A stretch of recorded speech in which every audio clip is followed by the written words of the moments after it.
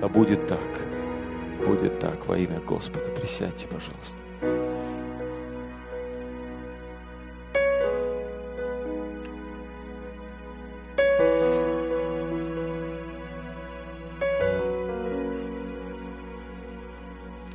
Все, что можешь еще поиграть? Если вот просто тише, намного тише сделайте ее. Еще даже потише. Чуть-чуть, чтобы музыка была слышна. Я буквально поговорю немножко с вами. Знаете, у меня такое сильное ощущение того, что мы с вами живем в такое судьбоносное время,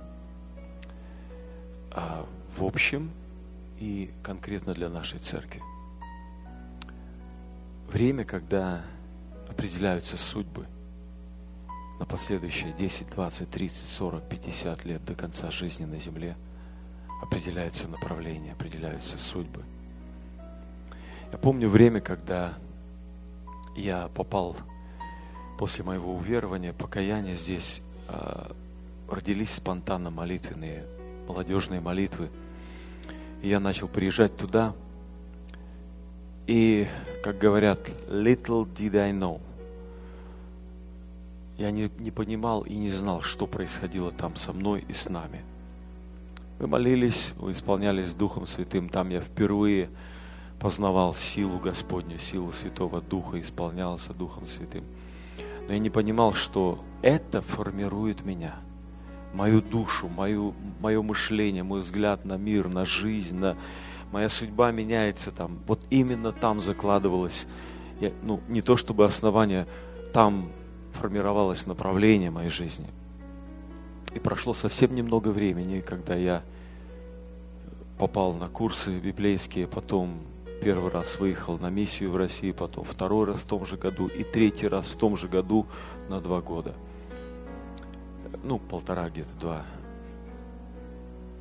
Когда мы молимся вот так, когда мы ищем Божьей воли, не только как сегодня вечером, хотя сегодня тоже, но вот это время наше сейчас в церкви, оно особенное.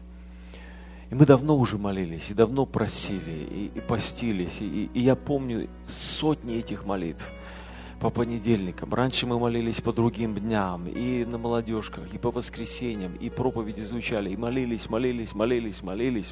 и постились, и на марафонах. И мы посвящали себя, и молились. И начало что-то происходить. И мы говорили: Господи, открой двери нам, открой, покажи, куда Ты нас направляешь, что Ты для нас имеешь. И начали открываться двери. Дверь туда, дверь сюда, дверь в это служение, дверь в то служение. Вдруг миссии какие-то там. Вы сколько молились, у вас проекты начали рождаться, открываться что-то начало. И удивительные вещи происходят сегодня.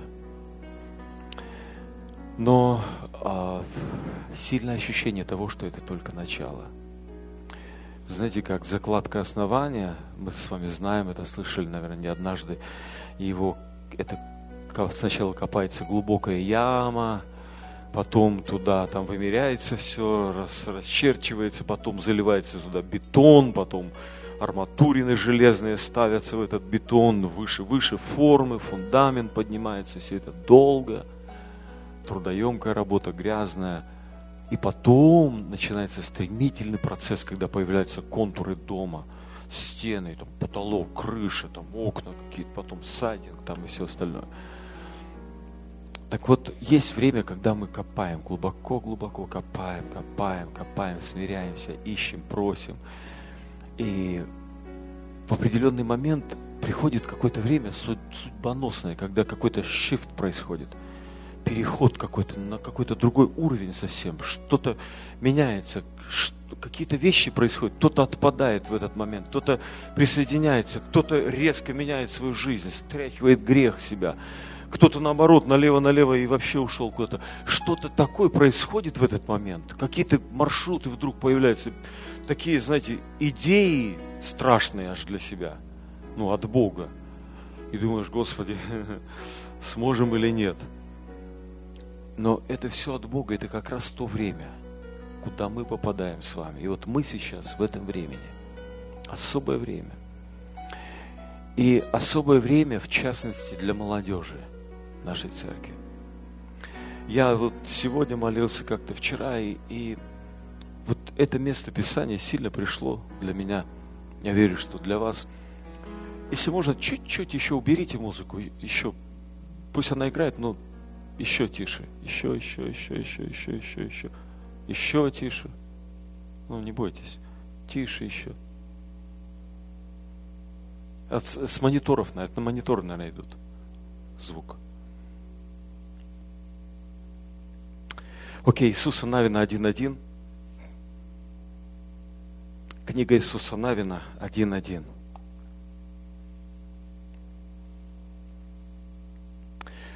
По смерти Моисея, раба Господнего, Господь сказал Иисусу, сыну Навину, служителю Моисееву: Моисей, раб мой, умер. Итак, встань, перейди через Иордан этот, ты и весь народ этот, в землю, которую я даю им, сынам Израилевым. И вот здесь я сделаю остановку. Посмотрите, удивительное время было. Удивительный момент в истории Израиля. Позади остался далеко-далеко, уже 40 лет назад, Египет. Позади осталось Красное море, которое они пересекли. Позади остались египетские чудеса, вот все те. Позади остались чудеса в пустыне. Пустыня бесплодная осталась позади. И вот они подошли к рубежу, граница, Иордан. И Моисей уже умер. Казалось бы, Моисей, с которым связывались все надежды израильтян, на которого смотрели, чуть ли не как на Бога, который лицом к лицу с Богом разговаривал, лицо светилось, который чудеса творил там великие. И вдруг этот Моисей ушел. Да это же трагедия, это же потеря. Это же, как, все то поколение ушло, которое видело эти чудеса. И вдруг вот молодняк стоит перед Иорданом, перед хананскими народами, перед этими Голиафами всевозможными. И Иисус Навин стоит. И Господь впервые обращается уже не через Моисея, а через Иисуса Навина. И говорит ему и через него всему народу: встань, перейди через Иордан, ты и весь народ этот, в землю, которую я даю им, сынам Израилевым. Итак, пришло время смены, перемены, когда Бог заговорил уже к Иисусу Навину, уже не к Моисею. Знаете, я разговаривал полушуткой, полусерьез, вообще-то всерьез, уже не один раз вот в последние недели о том, сколько мне лет. И, я-то чувствую себя великолепно, не собираюсь на покой, но как-то в разговоре я так вдруг, помимо своей воли, помимо себя, вдруг говорю: представляешь, мне через 13 лет 60 будет. И сам опешил от этих слов, думаю: 60 мне? Мне 60 лет? Не может быть такого. А потом подумал, что такое 13 лет? Это просто just like that. Я уже 2 раза по 13 в Америке прожил, почти. 13 лет пролетят невероятно быстро. И придет момент, и он уже пришел сейчас, вот о чем я говорю, когда вдруг Бог заговорит кому-то из вас, и уже заговорил кому-то из вас, и начал выводить из строя одного, второго, в сердце говорить, показывать какие-то идеи, картины. Все на основании того, в чем вы воспитывали, что вы слышали, что вы видели, куда вы ездили, как вы формировались. Вдруг на основании вот этого всего, всех этих откровений, голос зазвучал. Внутренний голос, сильный. Вдруг какая-то страсть поднялась внутри, какое-то направление в служении.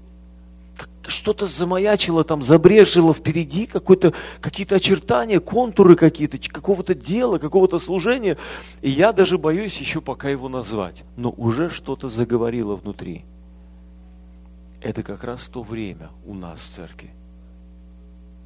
Как однажды Лестер Самрелл сказал, один из божьих генералов, который уже на небе, он говорит, человек до 40 лет учится, от 40 до 60 он служит, а от 60 и дальше он уже опытом делится.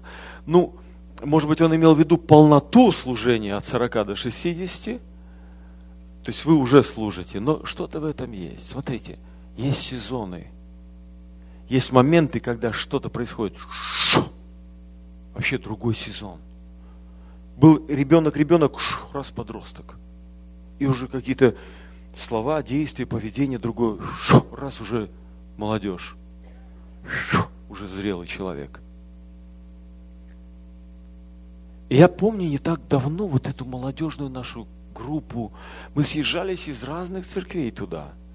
Молились. И там, я не знаю, человек 50, может быть, по-разному в разные времена менялись, приезжали.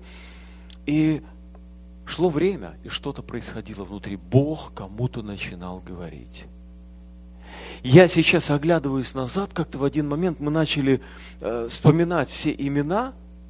Некоторые вообще в разнос пошли, кто куда. Но многие из той команды, даже из той группы, из нашего общения, из молитвенного и из круга друзей наших, несколько пасторов, несколько евангелистов, кто-то миссионерами стали, кто-то какие-то служения в церкви ведет, и парни, и девчонки поженились, прекрасные семьи, что-то Бог говорил, и поднялись они.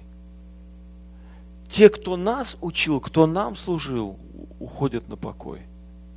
Так быстро, так удивительно быстро проходит поколение, раз их уже нет. И сегодня уже, я уже начинаю смотреть, так уже over the hill, как говорят, да. И я все больше и больше в молитве начинаю видеть вас. Вот уже думать о молодежи. Вот Дима свидетель, уже мы где-то начинаем разговаривать уже, как, а что дальше, а куда, чего. То есть я начинаю молиться и думать, как дальше, что, вы. Потому что вы то поколение, которое пойдет дальше. Возьмете и пойдете дальше. И среди вас здесь сидят служители, сильные Божьи. Потому что Богу нужен человек. Мы не знаем, сколько здесь вырастет вот эта молодежь, сколько человек нас будет, 300, 500, 1000, я не знаю, 2. Как? Мы уже давно отказались считать. Математика – это не наше дело. Наше дело послушание, повиновение воле Господа и вперед. А результат, количество, все от Него. То есть мы просто двигаемся вперед и все. То есть мы не знаем, сколько и что здесь будет, но вот то наше общество в один момент разлетелось. Там, в принципе-то, и не было как такового общества, были съезды. Это были съездные молитвы отовсюду. А потом мы разлетелись. Один в Такоме сегодня служит, другой там в Аляске, один в России, там один еще где-то, здесь несколько в городе нашем. И кто где? То есть там то общество как таковое перестало существовать. Моисей умер, но Иисус Навин поднялся, и на этом человеке Бог начал строить что-то большое. Вот я был один из той части молодежи, а сегодня есть церковь, целая церковь. И то есть, понятно, что не я один тут, я не о себе говорю, но я часть того, через что Бог делал здесь, вот действовал в этой церкви. Поэтому здесь из вас кто-то сидит, мы не знаем, куда пойдет, куда Бог двинет его. В этом городе, где-то еще, на миссию куда-то поедет. Может быть, это будут вылазки такие, знаете, набеги, наскоки куда-то. Сделали, захватили добычу, вернулись. Вылетели туда, сделали команды, вернулись. Мы не знаем, как это все будет. Но, глядя на ту интенсивность, которая происходит здесь, интенсивность молитв, слова, здравость слова, бескомпромиссность, мощное основание, призывы все, покаяние, слезы, посвящение, причем еженедельное, постоянно. И я сижу иногда и думаю, Господи, вот это все просто так не исчезает. Оно не уходит просто, в атмосферу молитвы не уходит просто так. Если каждое слово у Господа на счету, то вот эти молитвы и посвящение, и все, оно все там у Него отмечено, и оно все здесь где-то, в наших душах, в наших судьбах, и оно зреет, готовое выплеснуться, куда-то двинуться, направиться в то время, когда Бог заговорит. По смерти Моисея, раба Господнего, Господь сказал Иисусу, сыну Навину, служителю Моисееву: Моисей, раб мой, умер. Итак, встань, перейди через Иордан этот, ты и весь народ этот, в землю, которую я даю им, сынам Израилеву. Пришло время, когда беготня Давида по пустыне прекратилась. И вдруг шифт произошел. Посылают к нему и говорят: будь у нас царем. Он в Хевроне воцаряется. Потом весь Израиль просит его стать царем над ними. Иосиф, тюрьмы там, туда-сюда, рабство где-то продают, туда-сюда, предают его. И вдруг резко закончилось время. Начался другой сезон. Престол, перстень, власть, призвание, служение, полнота. Точно так же и с другими. Апостолы ходили с Иисусом 3,5 года. Вот такие плотские, как мы о них читаем, там, с юмором где-то, какие-то моменты такие интересные там мы читаем, да? Но потом вдруг Христос умирает, уходит на небо, Дух Святой сходит на них, и мы видим других людей. Шифт произошел. Петр выходит в Иерусалим и начинает проповедовать.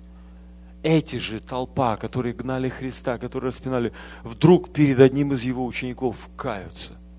3000, 5000, и пошло. Сейчас особое время. Какое-то особое время, когда Бог, я верю, призывает вас на служение, причем каждого.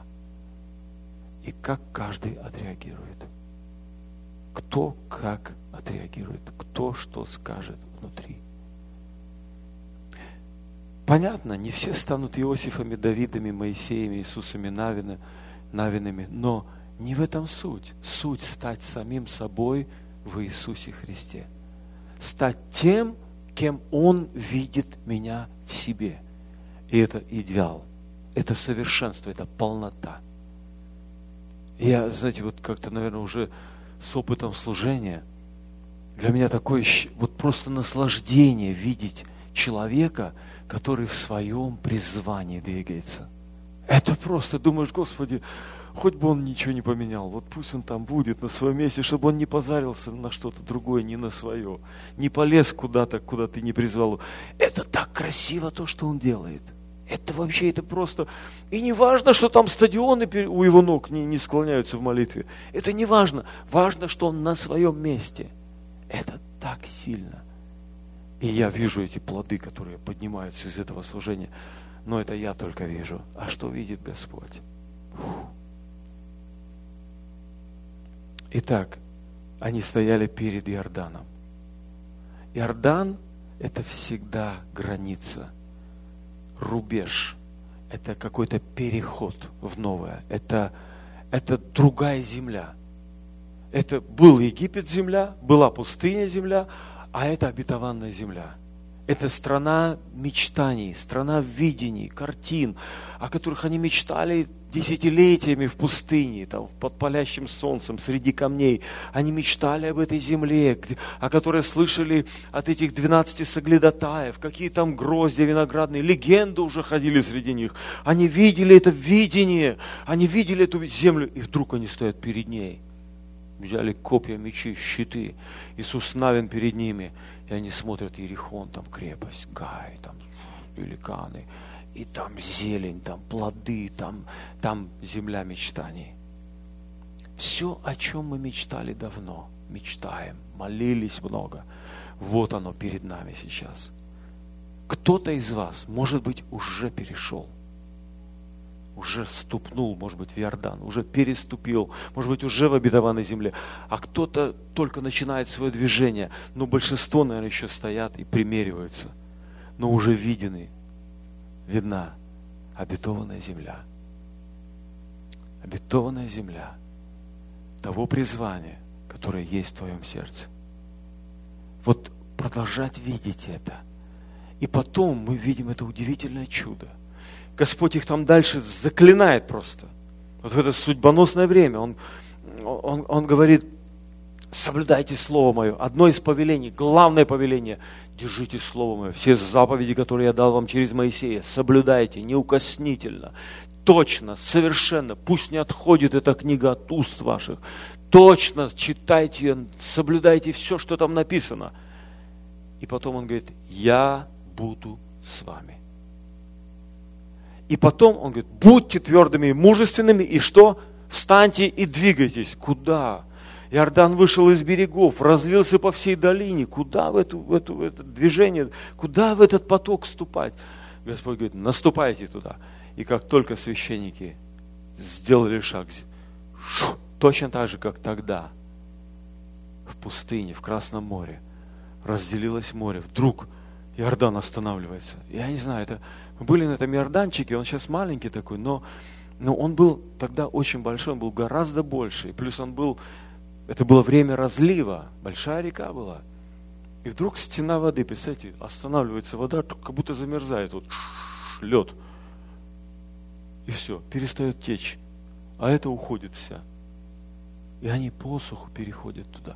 То, что казалось невозможным, быстрым, стремительным, то, что могло унести меня, страшно было. Поэтому Господь ему говорил: будьте твердыми и мужественными, великанов там вы победите, все нормально, шагайте в реку.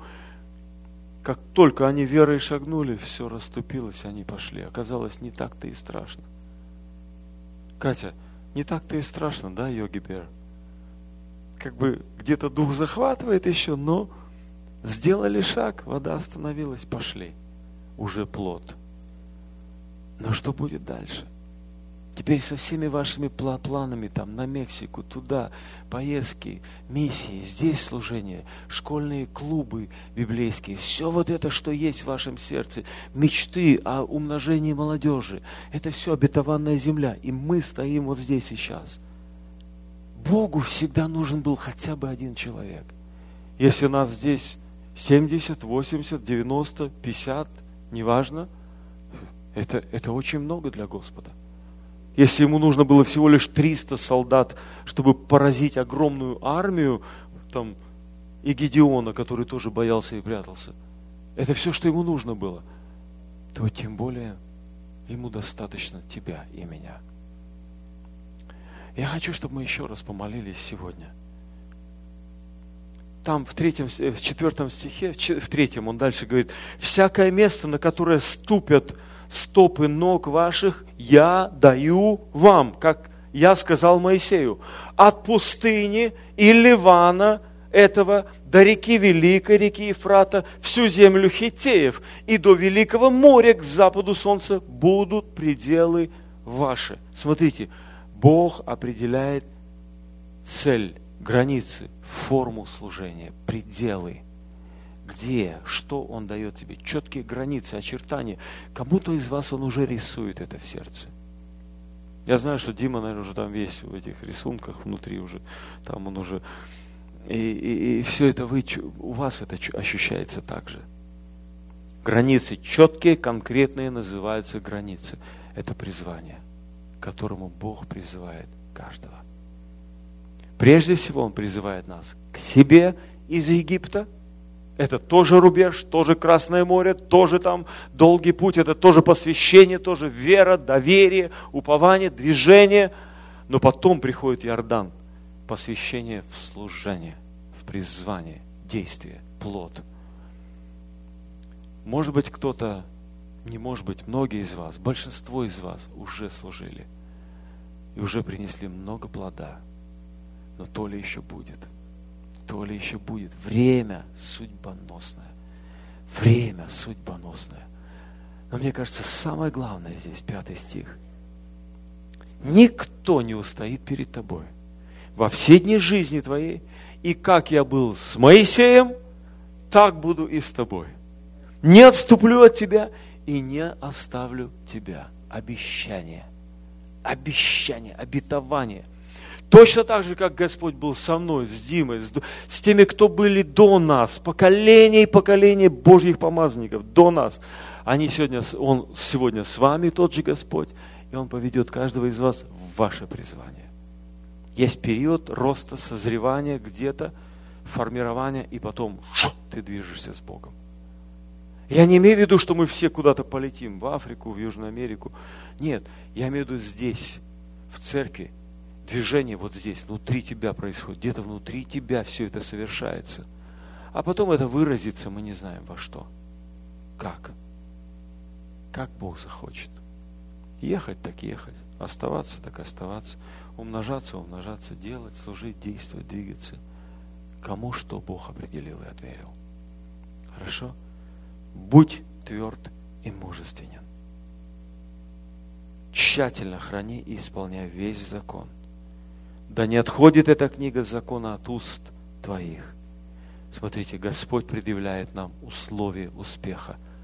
Истина. Хождение в истине. Истина. Пусть будет в тебе истина. В устах твоих, в глазах твоих, в сердце твоем. Истина. Истинное хождение и жизнь. По истине Господней успех гарантирован. Все. Давайте мы встанем, еще помолимся. Можно еще выключить свет, да? Просто. Сейчас можно сделать музыку погромче. И мы еще раз помолимся вот так.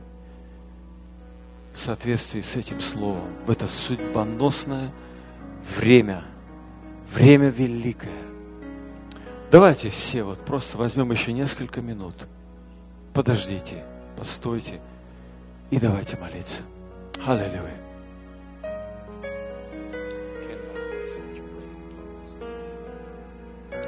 Поговори с Господом, открой ему сердце свое и прими это решение внутри себя сейчас.